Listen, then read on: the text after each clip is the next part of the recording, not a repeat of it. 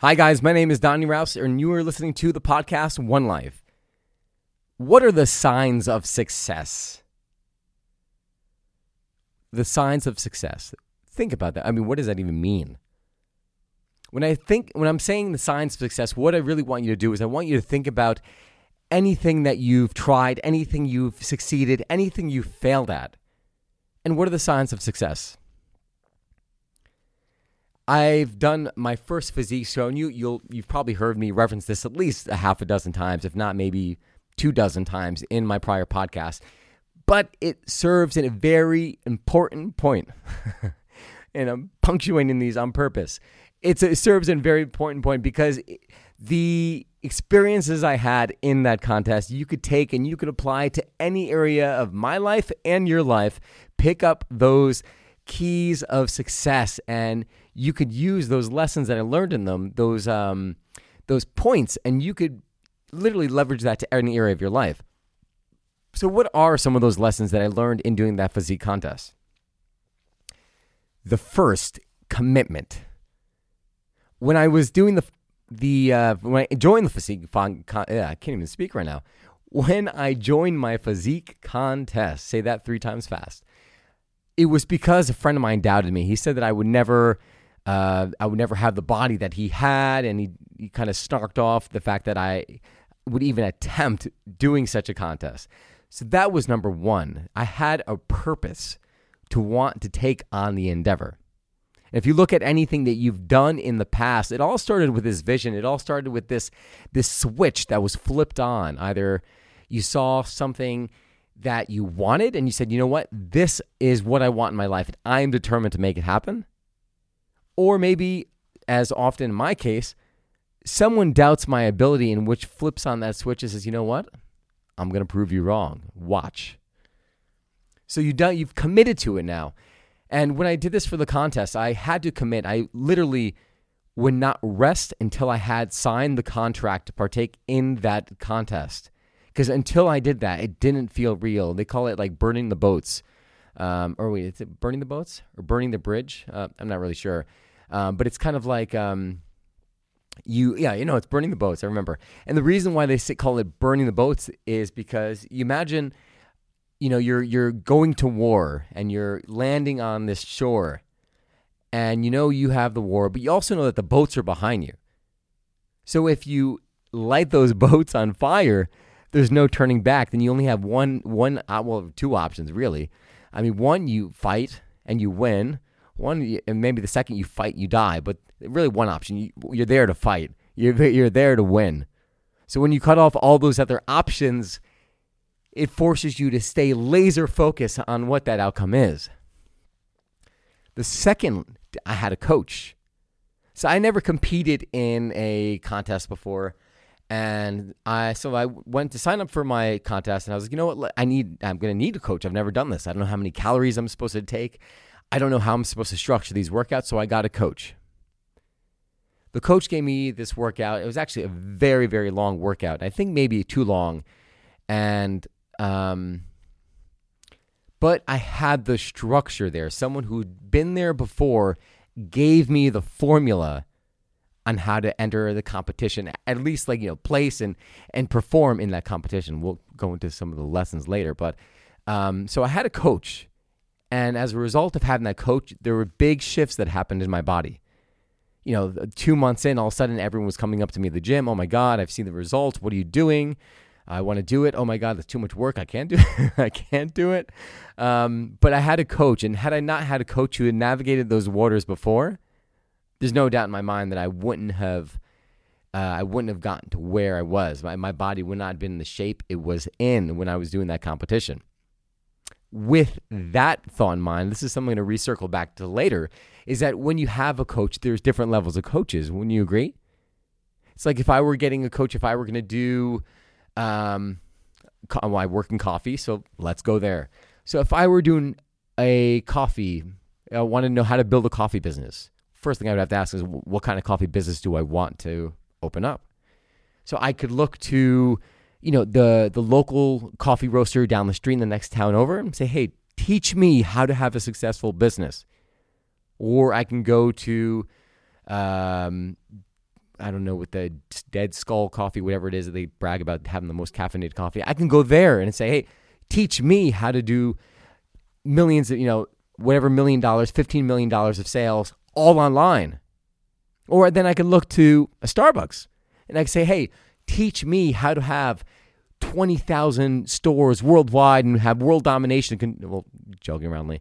But depending on what that result is, the coach you get is going to dictate those results, because you can only go as far as that coach has been, right? They're only going to give you their results. Some of them. I'm trying to think. Maybe there are some Super Bowl coaches that have taken players to Super Bowl but have never actually won a Super Bowl themselves. I'm sure that might be an exception to the rule, but you know where I'm going with this. So the coach.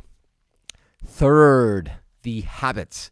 So you need to do habits. You need to make all the things that you're working, that are pointing in that direction, that goal, you need to make them habitual. And making them habitual simply means just making them so that they're thoughtless, so that you don't have to think, you don't have to put the brain energy into doing them every single time. And that alone will come by forming a habit, by making it, by doing it over and over. You'll start to develop new ways. It'll be easier. You won't have to put the thought process into doing whatever the task is, say meal prep in my case. But it's also about making things easier and streamlining them so they don't take up time and free up more time so this way you could focus on other things. When I did my contest, I was doing my meal prep twice a week, sometimes 3 if I ran out of food. And it was because maybe a package of turkey instead of like 1 pound or something like that, maybe it was like 0.75 pounds, whatever, in which case I had to go buy more and prep more. But for the most part, I had it pretty streamlined where I knew exactly what I need to get in. I had the rhythm of working out, coming home, prepping my meal plates for the next day, prepping my breakfast for the next day, and it was just like clockwork. And I was able to go through and do it repetitively over and over and over with ease, without any kind of brain power. Let's see. We're on third. I think we're on fourth. Fourth is setting a deadline. One of the things I had failed to for the longest time was setting a deadline for a goal. Because if you don't set that deadline for a goal, you're like, you know what? Yeah, I'll compete. You know what? I'm not going to compete yet. Might as well just push it out 6 more months. I'll wait for the competition in the summer. You know what? Yeah, I didn't really work out as hard as I wanted for that. Let me just, you know what? We'll push it an entire year. I'll do it back in December. By not having a definitive endpoint for those goals or deadline for them, you're giving yourself the ability to kind of slack off, to not really go towards it. By having the deadline, even if you don't mean it, you're at least giving yourself a structure. And while you might not meet it on that day, maybe it's a week, maybe it's 2 days, maybe it's a month, but at least you're on course and you're taking the steps. Because a lot of time we can't plan. We don't know what's going to come up. There are things beyond our control that might delay us, but nevertheless, having that goal set in stone, having that focus point is what's going to get us there faster. The next point is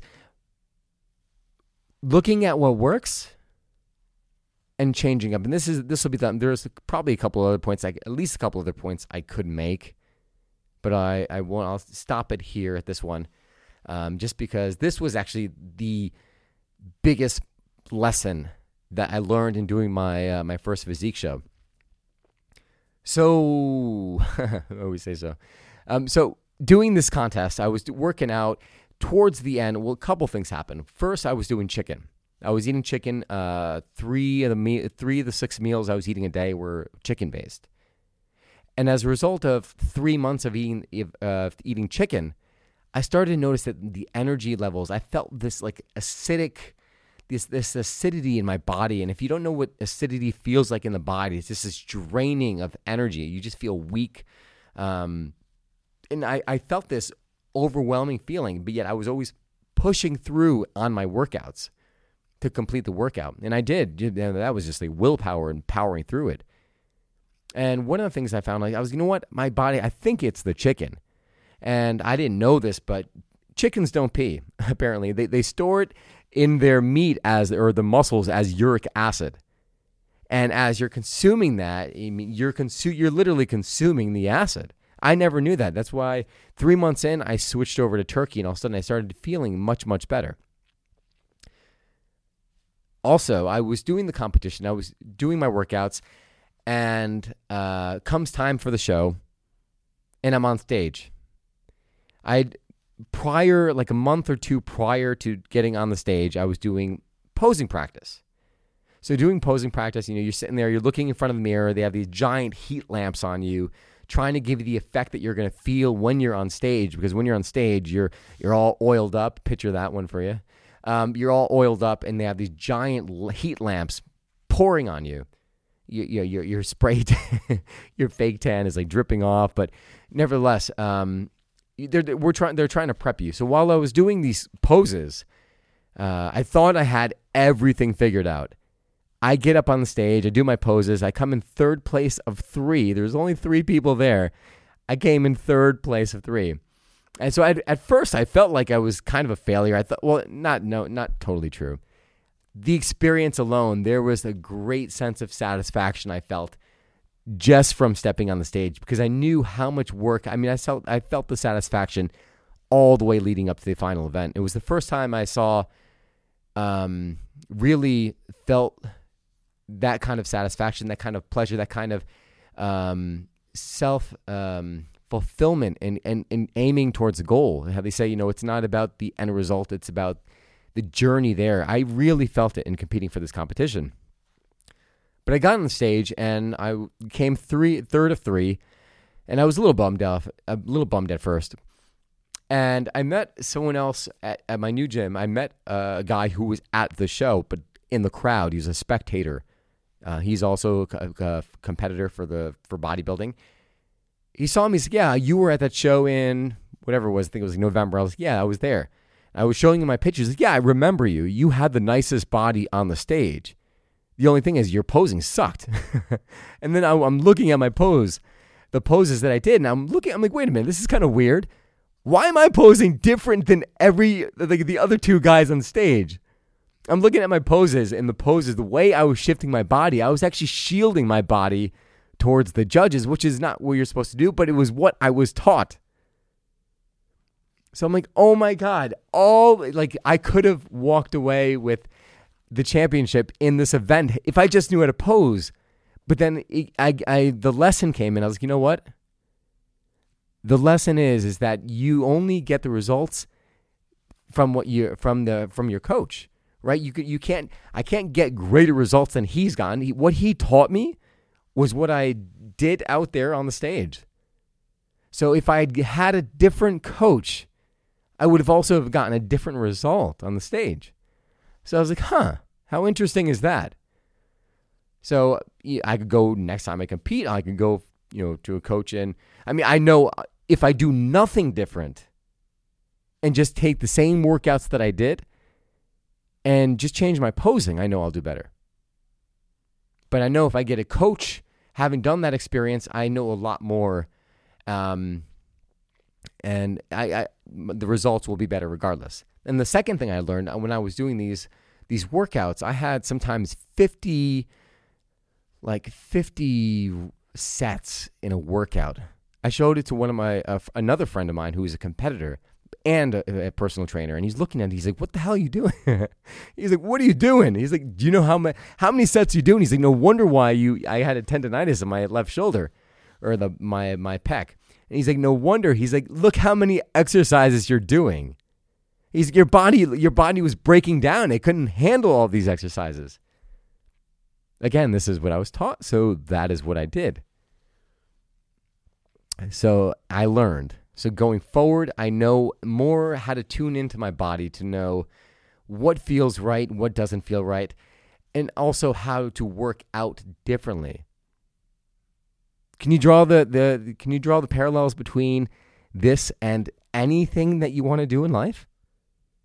And take let's say a trip, your first trip abroad. We'll go there because it's an area that I'm very familiar with. And you're like, how the hell can you compare taking a trip to a physique contest? Easy, right? So let's go through the steps. If I could remember all of the ones that I just walked through. First, you made the commitment. So that signing up of the competition, that's booking your plane ticket. Saying, you know what, this is when I'm going to go, and I'm buying the ticket, non-refundable, might I add. So once you do that, you know you're booked in. Secondly, find a coach. So who is a coach in that travel realm? The travel, you could look at a blogger like Nomadic Matt, or you could message me. I get a bunch of my friends who've traveled, and they send me like, well, Donnie, what would you do? I'm going to Nepal. What would you do? I'm going to do teach English overseas. And they send me this, and I give them my inputs on the experiences that I've had, but also what kind of experience they can expect given the culture of that place. 3, having a plan. So having having a plan could be packing A, B, C, and D, knowing what you're going to experience when you're in certain months. So you sometimes take Southeast Asia. I was just in Vietnam, and I was there in the rainy season. I did not follow my own advice. I kind of have this travel, this side of me that says, you know what, screw it. I'm just going to book the ticket. I'll get there. There's nothing that I can't buy when I'm there. So that's it. All I have to do is book the ticket. I'm sure you have a few of those categories in life where it's like, oh, you want to go to a concert? You're like, yippee! Yes, let's go to a concert. Oh, don't you have to find babysitter? No, it's okay. It's all my mom. I'll drop them off. And there's certain aspects of our lives where we don't look at the details. We just kind of clump everything into one bucket because we know how to figure these things out because we've done it so many times. So that would be the third point.